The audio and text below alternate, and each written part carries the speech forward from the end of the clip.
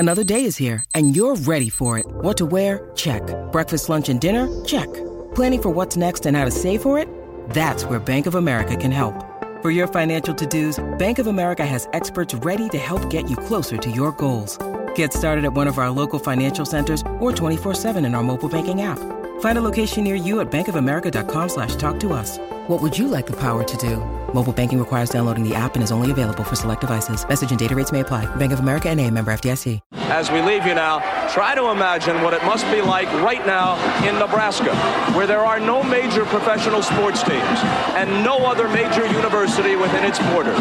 And in Lincoln now, and all across the Nebraska plains, this first national title in a generation is a wonderful way to start this new year and a wonderful and crowning moment in the career of Tom Osborne, Nebraska national champs. The thing that really was great, and I really mean this, was the people in the state of Nebraska, because how much behind the team and how badly they wanted to win in the sport of football. Welcome to the Go Big Redcast, the Husker Fan Sports Show with Dave, Honky, Mac, and Boomer.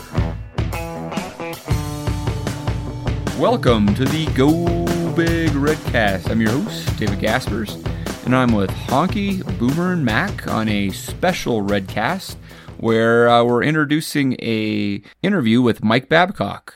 Honky, how did that go? Dude, it was awesome. I mean, we just got done with it, Mac and I. Yep.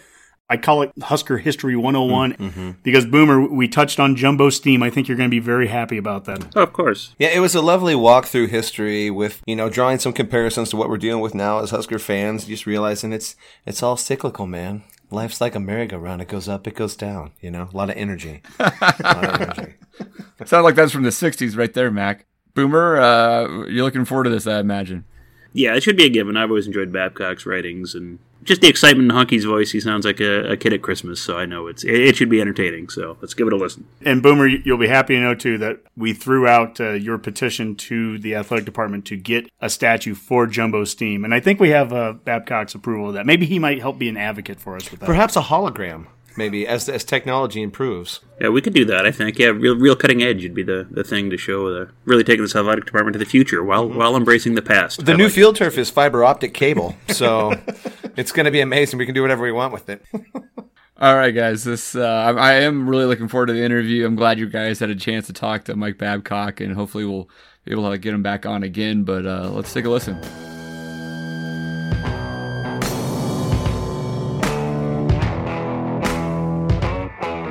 When a player tears loose, the biggest thrill belongs to the college kid in the stands.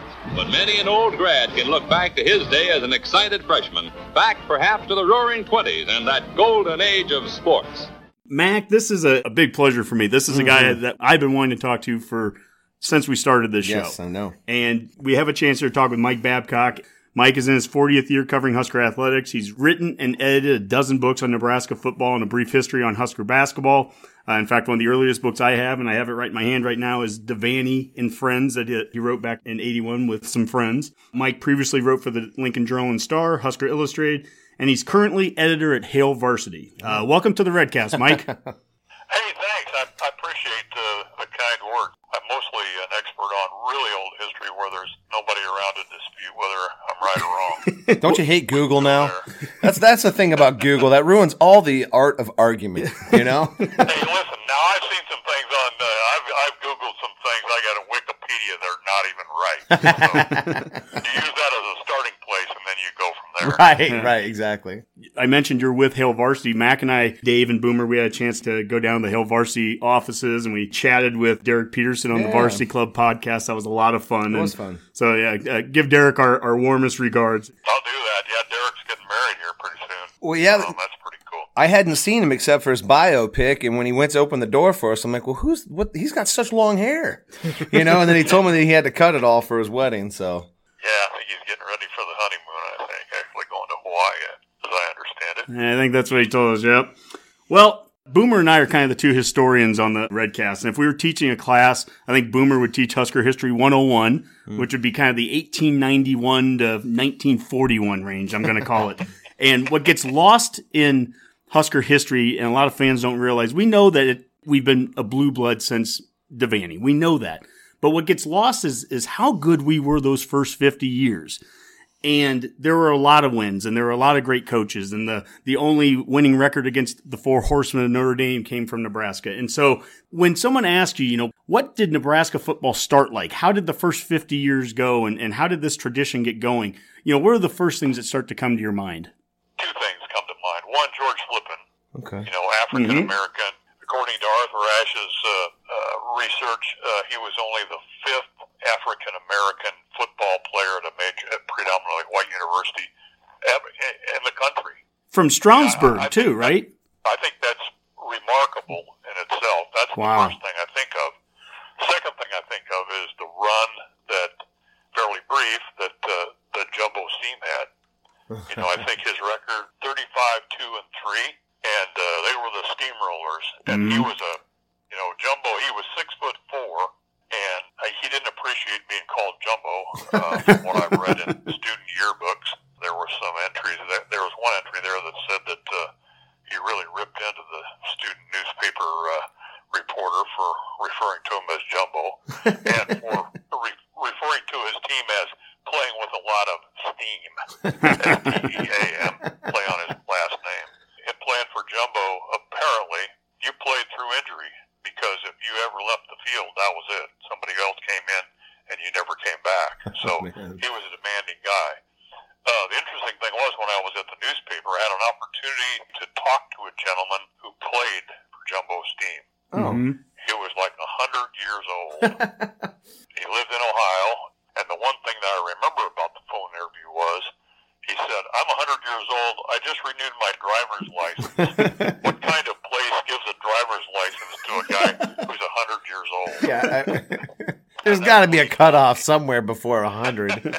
Well, I've got to tell you, Mike, Boomer, right now, when he hears this, he is going to have the biggest smile on his face, because he is honestly petitioned the athletic department. He sent them emails. I've seen him asking for a Jumbo Steam statue. He thinks there's a curse on the basketball program ever since Jumbo Steam left, because he was the coach of basketball too, and a very successful coach, and he left to go to Indiana. So Boomer still believes that there's a curse on our basketball program since Jumbo Steam left. Hey, what do we got to lose? We might as well, right? Well, yeah. Here's the thing. People weren't too happy when he left, obviously, because he'd been so successful. And when he was the coach, he left after the 1915 season. There was talk of building the concrete and steel stadium before he left, so that had he not left, probably Memorial Stadium, there would have been a stadium built before 1923, because there was so much interest in football under Jumbo Steam. And he left because Indiana offered him $4,500. I think he was making $37.50 at Nebraska. Oh, wow. Yep. And so the Nebraska boosters said, we can raise enough money to pay you $42.50. He said, I'll stay for that. And the faculty said, no way is a coach going to get paid more than professors and administrators at the University of Nebraska. Oh. So they said, we're not having boosters getting involved like that. So Steam said, I'm going to Indiana. And the tragic part of it is, I believe he was diagnosed with cancer about 4 or 5 seasons in after he left Nebraska, and he died. But, I think of him when I think of success that Nebraska had. He wasn't the only one. Bummy Booth before him had really good teams. DX Bible had really good teams after him in the 20s. Nebraska had this tradition, and there was this passion among Husker fans and even the university. They won it in the Western Conference, which was the predecessor to the Big Ten. They won it in that thing, but they could never pull it off. I always tell people this, and I can't remember all the schools now. I'd have to go look, but on the old facade of Memorial Stadium on the east side there, you can see Drake. They got the logos of all the like Grinnell is one of them or something. Yeah, Grinnell is up there, and I think St. Louis, because those were the schools from the original Missouri Valley. That's a question Boomer has had. On the west side of Memorial Stadium, another petition he has sent is that we don't have some of the championships from those pre-Big Six era listed on the west side of the stadium. And he's like, what gives? Like, are we not embracing that? I don't know why we don't do that either. Are we not embracing that historical part of the program? They don't have those listed up there? No, I guess it only goes back to the Big Six? Yeah, I think it just goes back to the beginning of the Big Six. At least that's the question he sent me here, and I know he's been complaining about it for quite a while. Yeah, well, I didn't realize that, I guess. I mean, I thought that they acknowledged some of those early conference titles in the Missouri Valley because they won Jumbo Steam all of his seasons. I think first season they tied for it, and then the rest of them they won the conference. Somewhere in there, 1919, 1920, Nebraska was an independent. Okay. The story is that 1919, Nebraska scheduled Oklahoma in Omaha as part of a doubleheader with Creighton. Creighton played somebody there, and the conference had a rule that you couldn't play home games off campus. You had to play them on campus. So because Nebraska had played Oklahoma in Omaha, Nebraska was dumped from the Missouri Valley and played as an independent that season because they dumped them in advance. They said, well, if you've got that game scheduled, that's against the rules. So they dumped them. Nebraska was an independent in 1920 as well. And then in 1921, Nebraska petitioned to be back in the conference and was admitted back. But in the 1920, when Nebraska was dropped from the conference added a team. Who did they add? Added Oklahoma. So the team that Nebraska had played in Omaha and got knocked out of the conference was the team that joined the conference, so that when Nebraska got back in, Oklahoma was in. And they were in the same conference right up until Nebraska went to the Big Ten. Wow. That's a long stretch. Yep.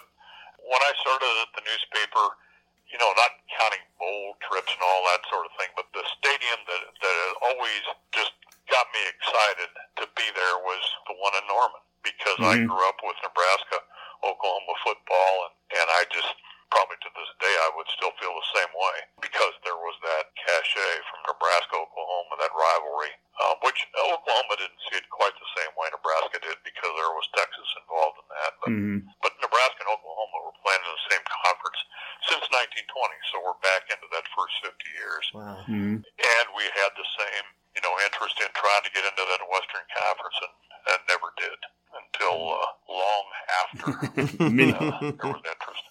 The trophy itself is a rugged-looking bronze statuette depicting an old-time running back sidestepping and straight-arming a would-be tackler. It was created in 1935 by a well-known New York sculptor, Frank Eliscu. So as we transition from the 20s to the 30s start to change things, where the AP poll comes out, the Heisman comes out, and I know Sam Francis was one of the top guys in one of the first years of the Heisman. We were ranked right away when the polls were coming out, and that leads all the way up until 41 in our first bowl game in the Rose Bowl. So that success continued from the 20s, and it goes into the 30s, and we just continue on this winning tradition. Yeah, and I think I'd put a footnote in here. Cy Sherman, the father of the Cornhuskers, credit was given Nebraska its nickname. Journal Star guy, right? Yeah, he was a star, Lincoln Star. Okay. And he was one of the driving forces behind the establishment of the Associated Press poll. Cy Sherman and a couple other sports editors were the driving force behind that, which was started in 1936. And Nebraska's involved in the national discussion there to some extent during that time. And Biff Jones comes in 1937. Nebraska gets to the 41 Rose Bowl. And then Biff Jones has one more year before he's called back to duty.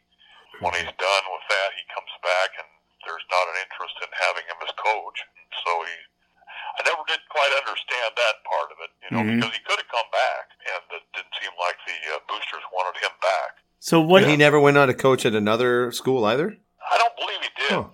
I know that he left here because he was called back to duty, which meant going back to West Point, and I think overseeing the athletic program there. Oh, really? Okay. Yeah, and I think that when his stint was up, I think he wanted to come back here, and the booster said, no, we're going to move ahead. Interesting. That was quite an accomplishment to get to the Rose Bowl, but going back, the story was, here's Jumbo Steam. The story was that Nebraska had an opportunity to play in the Rose Bowl under Steam in 1915. And supposedly, Now, this is according to a column in the newspaper, and I think it might have been Cy Sherman. He wrote this column. Like, Nebraska would have had an opportunity, 1915, I think, to play in the Rose Bowl, but the administration said no. We can't extend the season like that. So they didn't do that. Times have changed. There was a time where there was some consideration about playing in bowl games and extending your season. And maybe it wasn't the Rose Bowl. Maybe it was another one of their bowl games. But I remember that column saying that, not a lot of people had been widely reported, but Nebraska had this opportunity to go to the bowl game, and administration stepped in and said no. So the fact that they did go to the 41 Rose Bowl was a really big deal, obviously. And Bob Devaney that was his standing joke. He said he'd been at Nebraska for a couple of years before he realized that they had lost that game because people were so passionate about what happened with the Rose Bowl. And, people were welcomed the team back. And, I mean, it was just a great experience.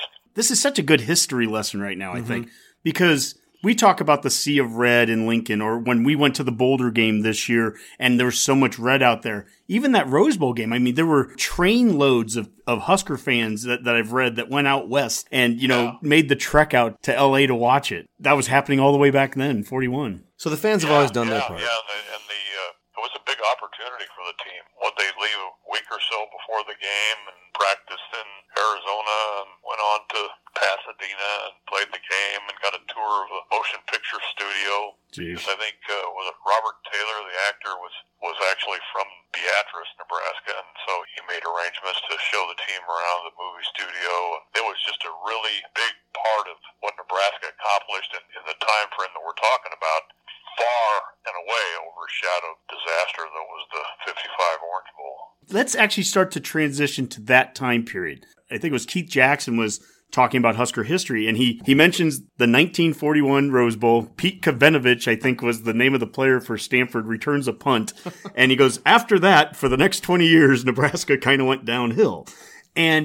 And basically, the war affected Nebraska in multiple ways, but on the football field, it affected us because I think other schools, they had like ROTCs. Some of the best players, if you had a strong 20-year-old boy, he wasn't playing football, he was going to be going to war. And so there was a school like Iowa Flight School or something played for a couple years, and they were good. Yeah, Nebraska played the Iowa Pre-Flight, I think it was called. Oh, that's right. No, I think Nebraska played that team once or twice, and A.J. Lewandowski coached a couple of seasons in there like this was how it got to be. I mean, I think he was the athletic director, the football coach, basketball coach. He was like everything. Did he become was he the ticket office guy when he got done coaching? He did. He served several roles. Oh, wow. Yeah, when he got done coaching. I think he just coached because they didn't have anything else. I mean, I think he was the athletic director who said, oh, so this is like, okay, well, I'll coach, football, basketball, and try to bridge the gap until they brought in Potsy Clark, I think, replaced him as coach.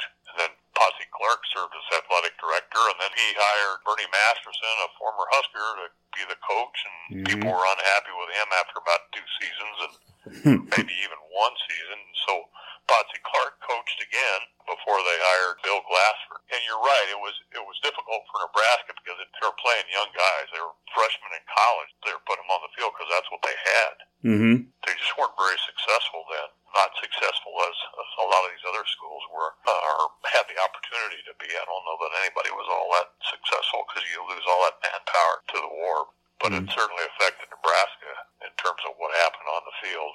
Yeah. That's for sure. The number of coaches that Nebraska went through. I think it was like 7 coaches between 1942 and 61. Yeah, we had 7 coaches between him and Devaney. In how many years? In basically 20 years. Wow. Yeah. Glenn Presnell was a former player. They tried him for 1 season, and like I said, Masterson, I think, for 2, and it didn't work out. And people were unhappy. And Mike, this is really good background for people to understand from what maybe just happened a couple years ago with bringing Frost in and where we're at. We just got done with 15 years of, by our standards now, quite a few coaching changes, going from Callahan to Pelini to Riley.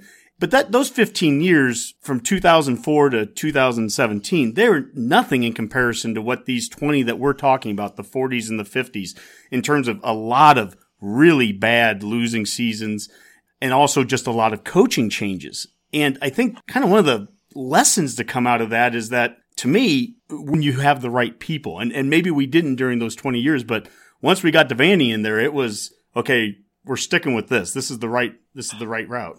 Yeah, and they did have some success. I mean, Bill Glassford had a couple 3 winning seasons and a 500 season, but a lot of drama involved in his tenure because he was a tough-minded guy. You were telling us this before we recorded, but where did they practice at before the season there?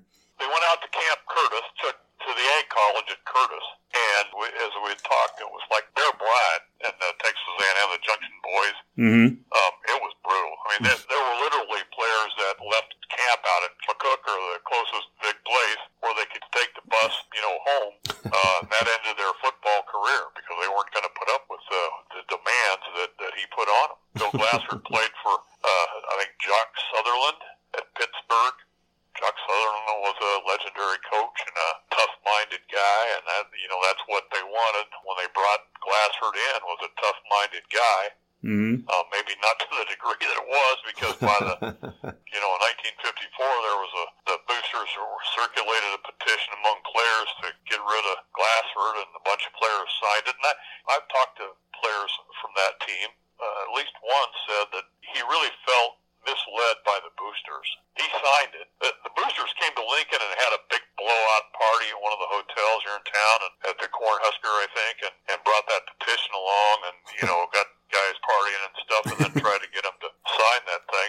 And one of the guys that was there, he said, I wish I hadn't signed it in retrospect, even though he felt like Glassford was a demanding guy and unreasonable to some extent. He wishes he hadn't done that. But they've got the petition, and then Glassford meets with the team and actually changes some of the things in his approach. And the indication was that 1955, which was his last season, he got along pretty well with the players because, they'd had a face-to-face meeting and they'd aired their grievances or whatever. And he had another year on his contract, I believe. I'm almost certain it was at least 1 year. And he said, look, I've had enough of this stuff. I'm out of here. And he went and sold insurance. So he takes off, and then Nebraska hires Pete Elliott, who was, at the time, I think he was about 29 years old when they hired him. Wow. And he had been an assistant coach at Oklahoma, and he brings Bill Jennings back into coaching. And so Jennings is his assistant coach, and then Pete Elliott bails after 1 year, goes to California, and so Jennings moves up to head coach. So Jennings had the Oklahoma background too. You probably know this story, but Jennings was effectively the recruiting coordinator for Oklahoma and Bud Wilkinson as an assistant. Jennings was from Norman, Oklahoma. He played at Oklahoma and had those Oklahoma connections, and he's the recruiting coordinator. And Oklahoma the NCAA investigates Oklahoma on recruiting violations or whatever, and basically Bill Jennings is the guy that takes the fall for the whole thing. And they get him a job with an oil company in Dallas or somewhere, and off he goes. He's out of coaching. And then Pete Elliott brings him back as an assistant, and then Elliott goes, and then Nebraska hires Bill Jennings as a coach. So when Jennings steps in as head coach, I think there's a pretty good feeling at that point. Is like, oh, this guy's got connections to Oklahoma. And to give people a little bit of background with Oklahoma, during the 50s, I mean, they were going through a record winning streak basically at that time, correct? 47 straight, yeah.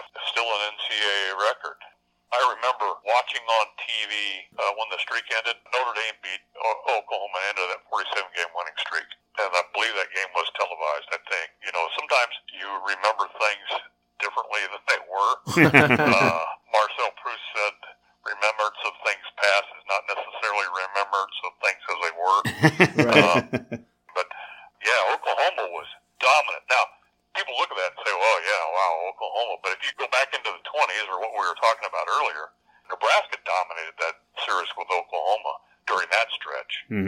It went back and forth. But Oklahoma certainly, by that point, in the 50s, Oklahoma was the team. The Cornhuskers of Nebraska have a tough road to hoe as they take the turf at Memorial Stadium in Lincoln to battle the nation's #1 team, the Sooners of Oklahoma, who are gunning for their 28th straight victory, the longest streak in collegiate football.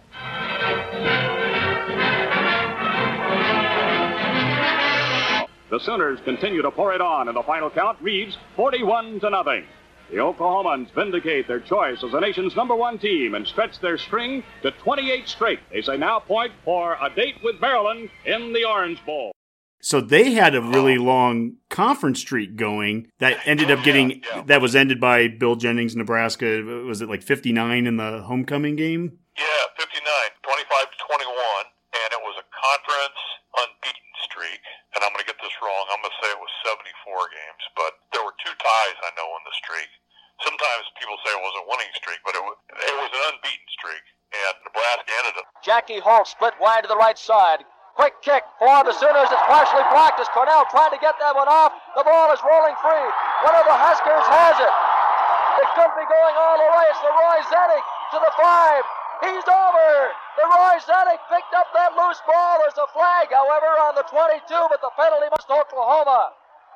That was the thing with Jennings, is that he had some big upsets. I mean, the 1960 season, Nebraska opened against Texas, and Texas was preseason ranked, and that game was in Austin. And Nebraska won that game. They pulled the upset, and it was like, I remember thinking, because I'm growing up a fan, I'm thinking, oh boy, this is going to be a good season. Well, it wasn't. But Jennings had those, he beat Oklahoma again in 1960 and had to be escorted off the field in Norman because there was concern about his safety because Oklahoma fans were so upset about it. This is a story that Bill Jennings told, was that he and Wilkinson had an agreement that he wouldn't recruit anybody from Oklahoma unless Wilkinson signed off on it, and Wilkinson wouldn't recruit anybody from Nebraska unless Jennings signed off on it. Well, Wilkinson flew up to Lexington, Nebraska to try to recruit Monty Kiffin, which upset Jennings, and there was talk that Jennings was so upset that he turned in Oklahoma again for more recruiting violations. And so Oklahoma turned around and said, well, there was some guy from Wichita, Kansas that Nebraska had recruited, and there had been some questionable recruiting involved there, and the guy didn't come to Nebraska. And so there was kind of this back and forth between Nebraska and Oklahoma about the time of the upset in 1959, although Wilkinson was very gracious about it, and Jennings was too.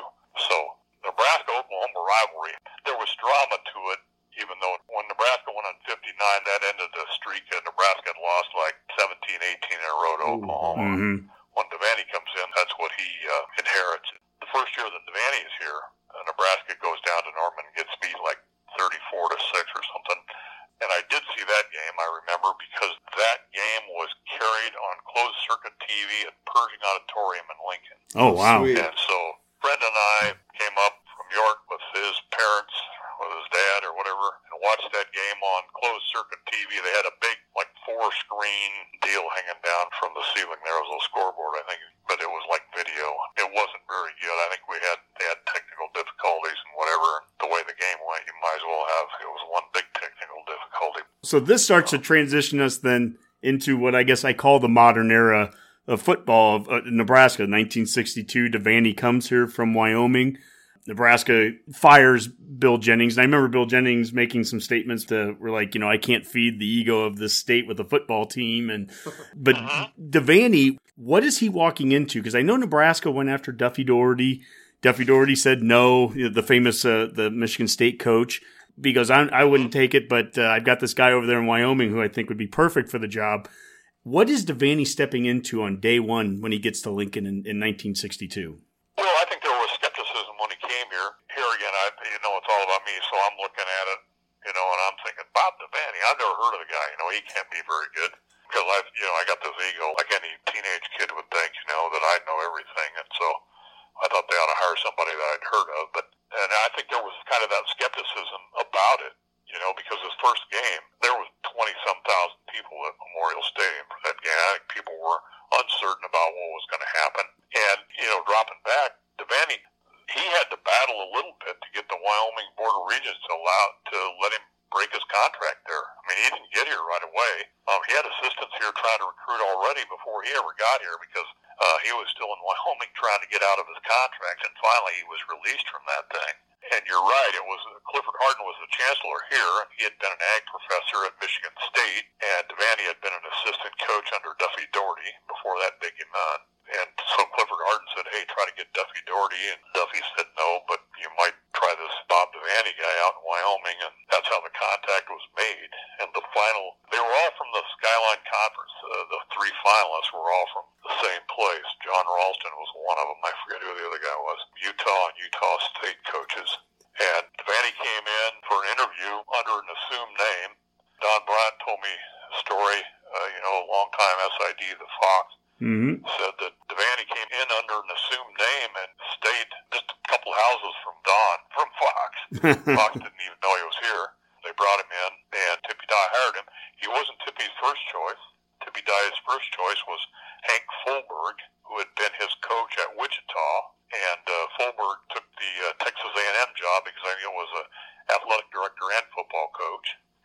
And so they went to their second choice, which ended up being Bob Devaney. Nebraska opened the season at Memorial Stadium in Lincoln with a nucleus of 24 returning lettermen from a 1961 team which had won 3, lost 6, and tied 1. The first opponent was the University of South Dakota of the North Central Conference. A crowd of 27,000 turned out at Memorial Stadium to take a look at Bob Devaney's new versatile T offense from an unbalanced line. I can remember our first game. In the first series of downs, we got the ball. We were playing South Dakota, I believe. And we threw an incomplete forward pass. And everybody in the stands stood up and cheered and hollered. I guess they hadn't been passing much. So Bob comes here and has immediate success, 9-2 right off the bat. Wins the bowl game, wins the Gotham Bowl. In front of about 12 people. Yeah, he said if there were as many people there as they said there were, that they came dressed as empty seats.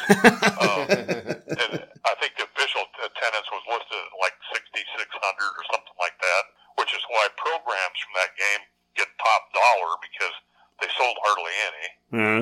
Because nobody was there. It was cold, it was ice on the field, and by the second half, I think the Huskers were wearing tennis shoes to try to maintain their balance. Second down, 10. Miami with the football on the University of Nebraska 43-yard line. Shotgun offense, Myra back to throw, and the pass is broken up and intercepted by Bob Brown. The big guy driving straight upfield at the 43-yard line. The ball was deflected, and they're going crazy on the Husker sideline across the way. The ball was deflected and came into the hands of huge Bob Brown, who ran the ball back up to the 43. And Nebraska now has ball possession, and if the Huskers can hang on for exactly 58 seconds, they will win the 1962 Gotham Bowl game. That game was on TV, and it was live in Nebraska, but it was shown to the rest of the country on Wide World Sports later that day on replay. But it was a victory. So that was a great thing. People were really excited about that. And then in 1963, Miami tries to hire Bob away. And he goes down there and interviews and everything, and finally decides to stay, gets a bit of a raise here. So they almost lost him then. And then, I think, as you mentioned earlier, by 68, they go back-to-back 6-4, and people in Omaha are circulating a petition to get rid of Bob. Because, first of all, the boosters said, you got to get rid of some assistant coaches, and Bob wouldn't do it. That was the thing about Bob. He was loyal to people who were loyal to him. So when the boosters said, get rid of assistants, he said, I'm not doing it. So then they circulate this petition that says, well, get rid of the coach then. And Bob joked later that his secretary handled all of his mail and she threw away the negative stuff, so he didn't know anything about the petition. But if he had, he'd have signed it himself. So, well, one of the assistants that was on the petition was somebody he brought with him from Wyoming, John Melton. And I remember Melton making a statement. He goes, they had this petition. He goes, I signed it. We were terrible. yeah. I was very fortunate. I only worked for two guys, Bob and Tom, and both of them are great guys to work for. They're different personalities, but both of them are great guys. Let your coach. That's the important thing. And don't look over your shoulder. That would drive a guy buggy. Well, he brought John Melton, he brought Carl Selmer, he brought Jim Ross, Mike Corrigan. There was like one guy that he didn't bring because he stayed out there to be the head coach, but that was the kind of loyalty that Bob had, and he brought that staff with him. And again, he was loyal to those guys, so that when the boosters said, you ought to get rid of some assistants, he said, there's no way, I'm not doing it. And Mac, this is something we talk about a lot on the show right now, and this is where I think history can teach us something right now. is that when we get frustrated, fans, and we lose a game, we immediately we got to fire everybody. And sometimes you need to do that. But there's also, thank God, the people that signed those petitions in 68 to fire Devaney, to fire the staff, to fire all those horrible assistant coaches like Tom Osborne. Thank God those people didn't get their way at that time. I know, but here's the thing about those people. You need a balance of those kind of people because it's those squeaky wheels that get bad coaches out of here too. It's those people that make us, the administration always strive to get the best coach, but it is a balance because then they just lose their minds at some point too. If you've lost 4 games in a row to somebody you shouldn't have. So, But it's interesting as you go through this, Mike, I keep hearing like, okay, that sounds like not that long ago. That sounds like not that long ago. It just keeps repeating, money coming into a factor, coaches going on different job interviews to get a hike, pay hike. Yeah. We had to pay, we couldn't pay Jumbo Steam, $42.50, but Devaney, I remember they came up with something like a life insurance policy they gave him to help keep him around, Yeah. It was supposed to be more than it ended up being, I think. They had an idea how much it was going to be, and then they couldn't raise that much, and so they lowered it, but that was, that was sufficient. He was okay with that. But yeah, he was the right guy at the right time. And ironically, when he got the Wyoming job, he was about to the point where he was going to get out of coaching because he got into it late, and he just didn't know if he was going to keep going, and then gets the Wyoming job. He has the opportunity to come here, and he's just really successful as he was successful at Wyoming. Well, I think about that. I'm 42 years old right now. And I think Devaney was around 42, 43 when he went to Wyoming. So he would have been 47, 48 when he got to Nebraska. And I can't imagine literally being buried at a place that I haven't even lived in yet. I mean, Bob Devaney is Nebraskan as Nebraskan comes, and he didn't really even step foot in the state to live until he's 5 years older than I am right now. And by the time by the time he passed away, he was the face of this state. That's a crazy thing. And what you said is perfect. You said he was the right guy for the right time. And I truly believe that because that's the other thing. When I think about the time, and why I asked you about what was Nebraska like in 62, is there was a lot of division from what I understand too, kind of within the fan base. They were frustrated. And one of Devaney's first thing was going across the state and going to every elk club and corner market, whatever, to talk to people and just get people to support Nebraska. And it got me thinking about where we are. He just wasn't cruising? Well, he could have been. But it got me thinking about where we are right now. And right now, if you go out on social media, you have the Husker realist and you have the Husker optimist, and they butt heads and they can't get along together. And I think of Devaney, and he's the perfect example of both. He was as optimistic as anybody could possibly be in 62, but I also remember stories about him almost wanting to go back to Wyoming because our facilities were so bad. He was like, I could do better if I went back there. And there's that realist and optimist at the same point, and I think that's what made him so successful here was he dreamed things that nobody possibly could have thought in 62 were even possible, but he also realized the work that was going to be required to get there. Yeah, well, and I think Duffy Doherty told him when he came to Nebraska, when he was considering it, he said, look, if you go to Nebraska, you can win a championship there. But what Nebraska lacked, Bob said this, and I think Bill Jennings indicated to him, that you're going to have to get some new offices. This place just doesn't have the facilities. And Bob said that was the point, that they didn't have the facilities, but they had the players. Jennings, his background as a recruiter, left Bob with lots of talent. I mean, Bob won right away, not necessarily with players he recruited. He won right away with players that Bill Jennings recruited. Good point. But Jennings couldn't win with those guys. Dennis Claridge, 6'4", 222 pounds, raced for a touchdown to put the Cornhuskers out in front. Trying for the point after touchdown is Tyson. There it is. It's perfect. And Nebraska leads by a score of 7-0. The clock is stopped in the field. With the score here at the Orange Bowl, Nebraska 7, Auburn 0. That's the thing. Jennings recruited pretty well. And the thing was, as Bill went along, and they weren't successful, he never had a winning season. The more they lost, the more the frustration grew, the harder he pushed the players. And practices got longer and longer. They were going into the early evening. And one of the things that Bob looked at when he came here was this was a problem. We need to cut down. So he was he shortened practices significantly. And he knew he had the talent, but he wanted players to believe in themselves. So if one of the assistant coaches told me this, that they'd plan out what they were going to do in practice. They'd run plays. If go to another one. And he would find something that worked, and then he'd run that, and they'd run it over and over and over again. Then when the coaches met afterward, they'd go over the plays that didn't work. So the coaches would correct the problem. He didn't have the players correct the problem on the field because he wanted them to think in terms of, we're being successful. So if it didn't work, they quit doing it, and they went on to something that did. That was the mindset that he created, and then he had shortened practices. There was always humor in our practice. Like, for instance, at the end of the practice, Bob he calls them all in together, and he might tell them a story or something. Or he'd say, hey, go take a couple laps around Don Bryant and go on in. Things like that. And it'd break up the kids. And they always left on a high note. But there were some times, Bob has a temper, or had a temper at that time. And if things didn't go right, he didn't visit with them very long, but when he visited with them, he got their attention. He really did. And some of his halftime speeches were beauties.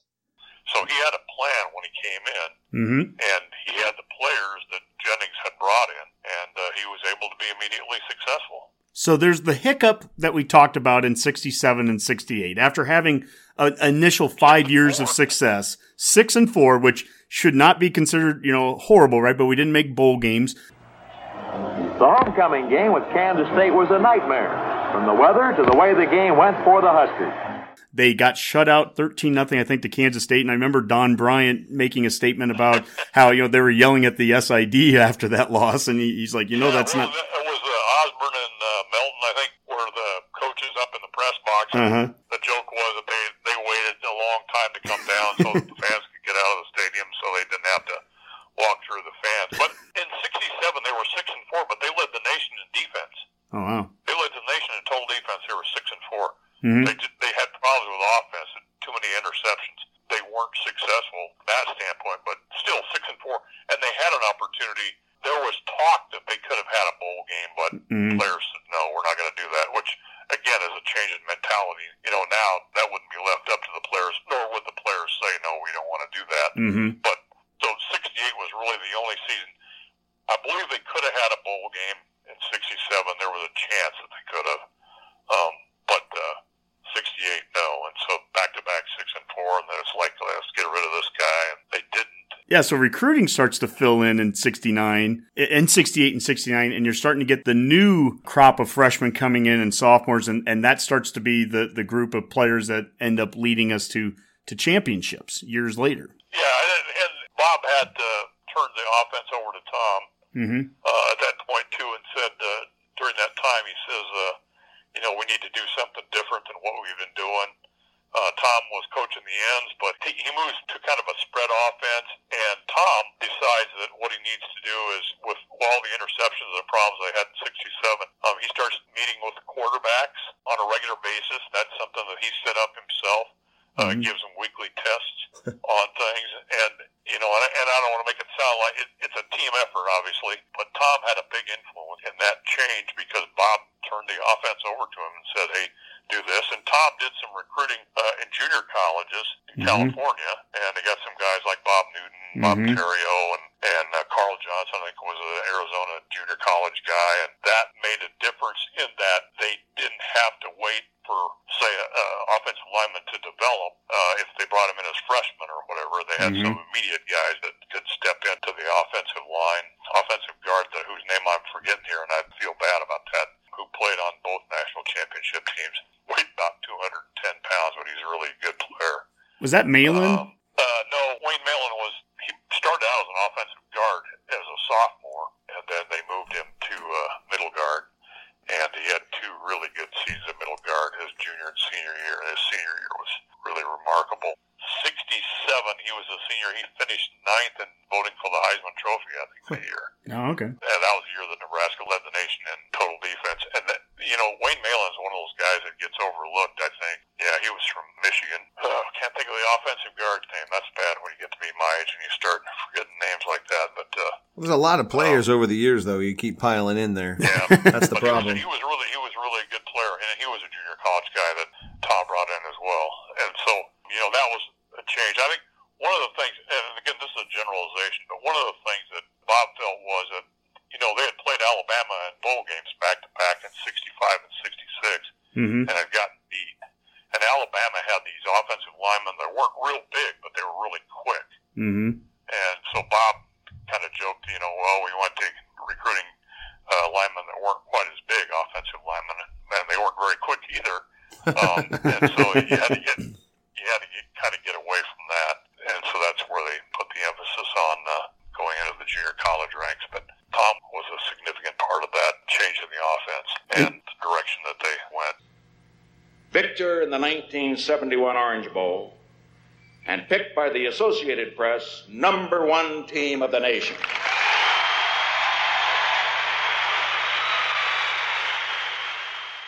It's always fun to be #1, but that's history now. The Cornhuskers of Nebraska, last year's National Football College champions, will have to prove it all over again during the 1971 season.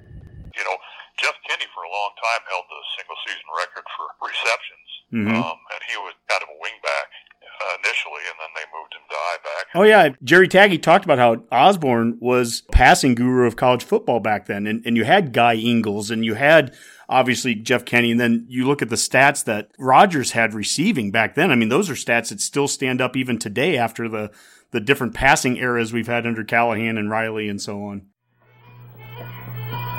Spark plugging the nation's #1 team in 1972, Johnny Rodgers proved himself one of the most versatile backs in Nebraska history. As a punt returner, pass receiver, blocker, and runner, he broke offensive records by the dozens. In his 3-year career, he racked up 5,586 all-purpose yards for an NCAA record. Well, yeah, because, Tom was a receivers coach. That's what I always appreciated about Tom.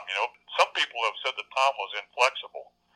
He was far from it. I mean, he made changes when he saw that was of value, and that's one of the changes. He came in as a sort of a pass-oriented coach. Mm-hmm. And when he was the head coach, David Humm and Vince Ferragamo, look at the passing yardage that they put up. But Tom looked at it and came to the realization that a passing yard is not worth as much as a rushing yard, and moved away from that. He saw that in order to be successful in the Big 8, you had to play the way Oklahoma played. Yep. And so he changed that offense and went to an option-oriented offense, and started with the recruitment of Jeff Quinn. And Turner Gill was kind of an important quarterback in that transition, because I think Turner could have done either one. He could have been an outstanding just drop-back passer, but he ran some option, and then Steve Taylor was a key guy in the development of that, and it kind of emerged into the Tommy Fraser type guy and Scott Frost. That's reflective of Tom's willingness to change. I really like how, as we're going through the history here, as we're going through the years, you see how trends can affect how coaches run their own programs. So to your point, in the 60s, when Alabama was showing a little more speed and Stabler's at quarterback and all that, and that forces Devaney to get a little more speed, that starts to show up on the field a few years later as we're having Rodgers and Kenny and those guys out there. As Osborne is losing those first 5 games to Oklahoma and getting beat by the Thomas Lotts and J.C. Watts at quarterback, that transitions us to go out and beat Barry Switzer to get Turner Gill here. And it even goes into the 90s. We're getting beat by the Miamis and Florida States because our defense doesn't have enough speed like they do, and we transition to the 4-3. And each one of these are examples of where great coaching staffs learn from great opponents what worked against them, and then we start to recruit that way. And as long as you show a willingness to do it, and some of the things about today is coaching staffs not getting enough time to evolve. You have to show aptitude. The thing is to win all along, but you're right. That's a thing that's missed about Osborne all the time. That is a great point, and I'm going to give it back to you here, Mike, is that giving coaching staffs enough time to evolve. Frost is in year 3, and there's already pressure from some people that he's not made for this. He doesn't have the experience, blah, blah, blah. And I guess we've already transitioned now into the 70s. We've transitioned into the Osborne era. And those first 5 years, we don't beat Oklahoma. I mean, Osborne talked about it at one point that after, I think it was the Arizona State Bowl game, if they didn't beat that team, that he had a regent come up to him and say, "I'm glad you won because you'd have been fired." Oh, yeah, that was the 76 Blue Bonnet Bowl against Texas Tech. I try not to put any stipulations on anybody that I would not have expected myself. I never, when I was coaching here, until maybe the last 3 or 4 years, felt that I could survive a losing season. as the head coach. I did not think I would be employed. And I'll tell you where that came from. The first 4 years, we were 9-2-1 first, beat Texas in the Cotton Bowl. Next year, 9-3, beat Florida in the Sugar Bowl. The third year, we were 10-2, tied for the conference championship.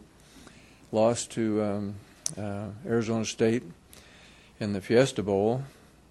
And then the fourth year, we ended up 9-3-1, beat Texas Tech in the Astro Bluebonnet Bowl. And that evening, one of the regents got me aside and said, I'm glad you won tonight, because if you hadn't, you'd been fired. And I gathered there had been some serious conversation about my future at that point. So that was 4 years, about 77-78% winning percentage. And yet that was the nature of the deal here. And so, believe me, I would not expect anything from any coach here that I hadn't experienced myself or didn't believe would be applied to me as the coach here. People look at Tom's 25 seasons and, oh, by the way, Dick Rupert was a guard I was trying to think of. Good. I apologize, Dick Rupert. But, people think that Tom's 25 seasons was just like a straight rise right up the mountain to those 3 national titles in his final 4 seasons and, that remarkable finish that he had there. Mm-hmm. But it was a bumpy ride. After that Bluebonnet Bowl, and I remember after it was in the late 80s when they played Miami in one of the Orange Bowls and didn't do very well, couldn't establish a running game, and somebody asked him afterward about why they kept running the ball, and he said, if we can't run the ball, we weren't going to be successful. That's why we kept doing it, because that's what we do. And then I think later he was talking to a handful of Nebraska in-state media guys, and it almost sounded like he thought, maybe the game is passing me by. All these people, because fans were complaining Nebraska didn't throw the ball enough. Oh, yeah. At that point, because they were playing these teams in the bowl games that were doing it. And it was like Nebraska didn't throw the ball enough. And I think it got Tom. It got in his head. It's like, well, maybe I am. But he stayed with it. Mm-hmm. And like you said, that was the other key thing was that he always thought that 4-3, they played it in passing situation, but they didn't think that it would hold up against the run. And you had to hold up against the run if you're going to be successful in the Big 8. Mm-hmm. Because you're going to have to play Oklahoma. Or Colorado, when it stepped up, that's the way Colorado played. Or when Kansas State had some success. Michael Bishop, he was a running quarterback. Yeah. That's how you did it. But Tom stuck with it, and he looked at the defense, and they had a game against Oklahoma, I forget which year it was, where they played the 4-3 most of the game, and it held up against the run, and Tom said, hey, it will hold up against the run. Huh. They had recruited speed. Mm-hmm. They were moving guys around. Here's Ed Stewart was recruited as a safety, and he's playing linebacker and earning All-America recognition. They got more speed. They're playing the 4-3 base, and then you get into a bowl game, and you're beating Miami. Mm-hmm. You beat Tennessee. You accomplish what you wanted to accomplish. His willingness to change, not just for the sake of change, but there was a good basis for that change. And he did it, and that's what made him such a great coach. But to get back to our original point, it was not a straight rise to those national titles. It was a rocky deal. He almost went to Colorado in 78. He and Nancy went out to Boulder, and he met with the players out there. Mm-hmm. And after that, he did kind of a phone interview because typical Tom, he went off recruiting right away. So I think he called back from Kansas City or somewhere. But he said, when he was meeting with the players out there, he realized, I can't coach guys that I recruited at Nebraska. I can't coach against those guys. Wow. And he didn't take the job. And he could have tripled his base salary if he'd have done it, but he didn't go. But he had the opportunity, and in his mind, he thought there would have been a lot less pressure. I mean, you think about that, and again, you look at Tom's career, and you think, it was just a straight right to those national titles at the end. That made sense, but there was times where it didn't look too good. Oh yeah, there's so much revisionist history that we have sometimes. He's a first ballot Hall of Famer. He is a Mount Rushmore of coaches, and I like to say he was fired thousands of times throughout his 25 years across the state. Every Oklahoma loss was brutal. Those 7 straight bowl losses were brutal. To your point, we didn't pass enough, right? Yeah, it was in 81. They lost to Iowa on the road, and then they beat Florida State, and then they lost to Penn State, and they're 1-2, and then they play Auburn in Lincoln. Mm-hmm. And at halftime, they're going off the field, and the fans are booing. And I think they're booing Turner Gill. Or they wanted Gill. Didn't they want Gill? Because was Maurer the first half quarterback? Yeah, but I think Gill came in, and they still weren't doing anything. Oh, wow. And I think the people were booing, and Tom was like, they're booing me. They're not booing players or whatever. People were upset. You think about that. And then by the end of the season, they're playing Clemson in the Orange Bowl. A warm, humid night in South Florida. The national championship of college football on the line. Number 1, Clemson against number 4, Nebraska. Danny Ford, college coach of the year, just 33 years old, leads his number 1 Clemson Tigers into the game against a counterpart of long-standing and high-ranking among the coaches, Tom Osborne, the coach of Nebraska. He calls this his 9th team at Nebraska, the best he's ever had. And if they'd have won that game, the way the other bowl games went, Nebraska could have been national champion that year. Mm-hmm. I mean, if you look at it, just about every year in the 80s from 1981 on, Nebraska was in a position at some point in the season where you could have said, hey, this could be a national championship run. Mm-hmm. Every one of those seasons. Now, by the end of the year, in some cases, it didn't look that way, but there was always a point because Nebraska had established that national respect and was consistently in the top 10 rankings that it could have been in a position to win a national title, but never did. And like you said, there are people just about every season through that stretch, there probably was somebody. There was probably people when Tom opted to go for 2 and win the bowl game against Miami after the 83 season. Mm-hmm. There were probably people that were upset about that because if they'd kicked the extra point, the odds were that they would have been national champions because they would have been the only undefeated team. But he elected to go for 2, and Tom earned a lot from the national media, earned a tremendous amount of respect for that decision to go for 2. Mm-hmm. But he played to win. The Cornhuskers somehow find a way with Mike Rozier on the sideline, his backup. Jeff Smith takes the pitch back up. Brilliantly executed play by Turner Gill. 24 yards and a touchdown. Now it's a 31-30 game. And what does Nebraska do? I have not seen the kicker come on the field, and I don't think he's coming on the field. And I think that they've got things going their way. Tom Osborne made this decision a long time ago. Don't think that this situation caught him by surprise. He's decided to go for 2 and take his shot at winning. I commend him for it. This is for the national championship for Nebraska. Incomplete. So the expectation, if you dropped out of the top 10, fans were just going nuts. They weren't happy. That wasn't Nebraska football. Now you'd be happy to be in the top 10, for Pete's sake. Oh, my goodness, yeah. I look at it and I realize, I know the dynamic of the whole thing, but both Pelini's teams always won at least 9 games, always played in the bowl game. Yep. But there were some really bad losses in there. Yeah, and the fact that they lost 4 every season, too. I mean, that's Osborne's to go 255, 49, and 3, to average more than 10 wins a season, and to that 49 is important because he did not average 2 losses a year. It's 1.9999, but who cares? To go 25 years in that kind of stability, to never win less than 9, to never lose more than 3 is unbelievable. And to the point where people would say, well, the Big 8 was crap back then and all you had to beat was Oklahoma. Well, number one, look at some of those non-conference schedules when you're playing Florida State, Penn State, Iowa, and Auburn.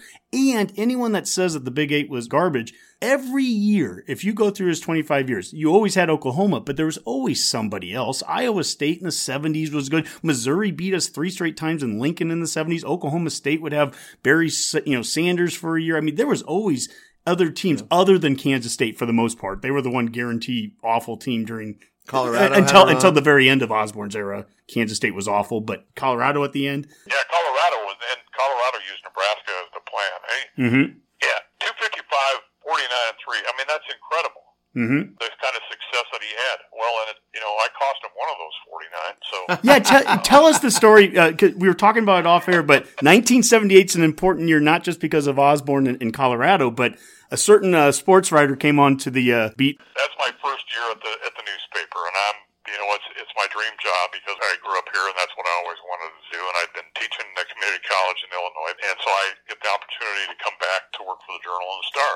And so my first day on the job is in August of 1978. And Nebraska opens the season against Alabama. And it's televised on ABC, and they made a big deal out of the opening game of the season back then, and you weren't on TV that often and so forth. And so first game against Alabama in Birmingham. 2 weeks into my job, Nebraska has its final major scrimmage before the Alabama game. And after the scrimmage, Tom calls the team up to the south end zone and says something to the effect of, if you play this way on defense against Alabama, they'll be lucky to score more than a touchdown or so against you guys. So I thought, well, that's a great quote. So I go back to the newspaper and I put it in fairly high up in the story. And 2 weeks later, Nebraska goes down to Alabama and loses 20-3. And on the Monday after that, at the Extra Point Club downtown in Lincoln, I got Miller in Payne. I'm the new guy on staff, so I have to go over and cover the Extra Point Club, and then I have to get something in the Journal, the afternoon paper. So I have to hustle back from the Extra Point Club as soon as everything is done there. So the typical structure of the Extra Point Club at that time was that Tom would talk, then a student assistant or grad assistant would talk about the upcoming opponent, and then one of the assistant coaches would show film and comment on the game that they had just played. So I'm over there covering it, and Tom makes his comments, and they talk about the scouting report, and I can't remember whether it was either California or Hawaii was the next game. And then Darlington gets up to show the film. George says, I'm not going to show this film until a certain sports writer leaves, because he cost us this game. Oh, man. And I look around, and there's not anybody there from the World Herald. I'm the only one. He doesn't use my name, and everybody's looking at me. And I'm thinking, I got to get this in the afternoon paper. You know, it's like Alexander the Great, short life, but a glorious one. I'm out of here. But so then George relents, and he goes, well, okay, I'll show it as long as nobody quotes anything I say. So I was like, oh, okay, well, there we go. So after practice, we all meet as a group. There's a whole handful of reporters. Now it's about 30. Back then it was 4 or 5. And Tom says, Mike, when we get done here, he said, I want to talk to you. So I thought, well, okay, here's my short life, but a glorious. When I'm done, I'm going to be covering heaven knows what or not out of a job. So Tom takes me aside after he gets done. And he said, Mike, he said, yeah, I know you're new on the job. We got a rule here. He said, we let people come to practice and we let them watch scrimmages, but you can't report on anything you see or hear. You can only ask me questions about what you see or hear, and I'll either answer them or I won't. And that's all he said. So I thought, well, I dodged a bullet there. I really have great respect for a coach for that because I hadn't known that was the rule. So a day or two later, I'm standing around waiting to talk to Coach Osborne with a group of reporters, and Lance Van Zandt, the defensive coordinator, comes walking by, and in his gruff voice, he says, when you're done there, come up to my office. So I thought, well, okay, I got through Tom, but I'm probably not going to get through Lance Van Zandt. So I get done with the interview with Tom and whatever else I had to do, and I go up to Lance's office, and with a couple of swear words, he says, shut the door, and so I shut the door, and he says, sit down, and I sit down. Rick Duvall, the recruiting coordinator, opens the door, sticks his head in, and Lance more expletives and tells him to shut the door and get out of there. So he does, and I'm thinking, this is not going to go well. Lance turns to me and said, you know, he said, you're new on the job. He said, I just want to tell you that as long as you do what you think is right, you're going to be fine. And that's all he said.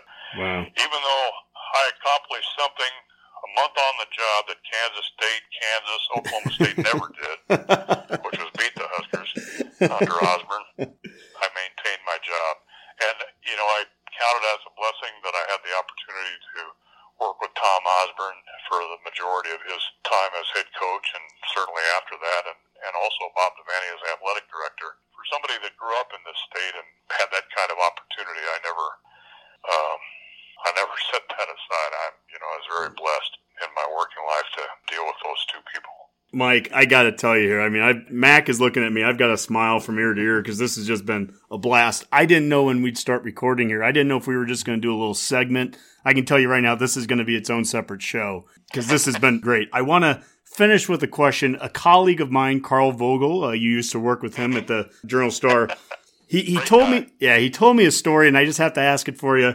At one point, you were named like the top 10 dressed best something sports writer or whatever, and that He said you came back into the office and Randy York and Ken Hamilton, a couple of those guys were dressed in tuxedos, to welcome you back into the office. What exactly is that about? So it's 1986, and it's the Colorado game out in Boulder. Okay. And again, I grew up, I was a big fan. I subscribed to the Sporting News, and I subscribed to the Football News, which was a newspaper published in Michigan, I think, and Pam Stanton and her husband, Roger, were the publishers of the Football News. And so I'm covering Colorado game in Boulder, and I've got on a sport coat and a tie, which I typically did when Nebraska went on the road during those years.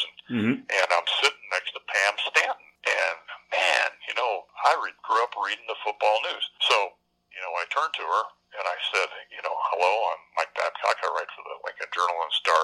And the only thing she said to me was, you dress pretty well for a sports writer. And that's it. For the whole game and nothing. That's the only thing she ever said to me. So later that year, the Football News always put out its 10 best in sports and football at the end of the year. And the thing comes out for 1986, and here's a list of 10, and there's Eric Dickerson, and there's Al Michaels, and there's Dan Reeves, and there's Mike Babcock. And I get a nice plaque from the Football News. I'm on the 10 best dressed list with Eric Dickerson and all these people. Nice.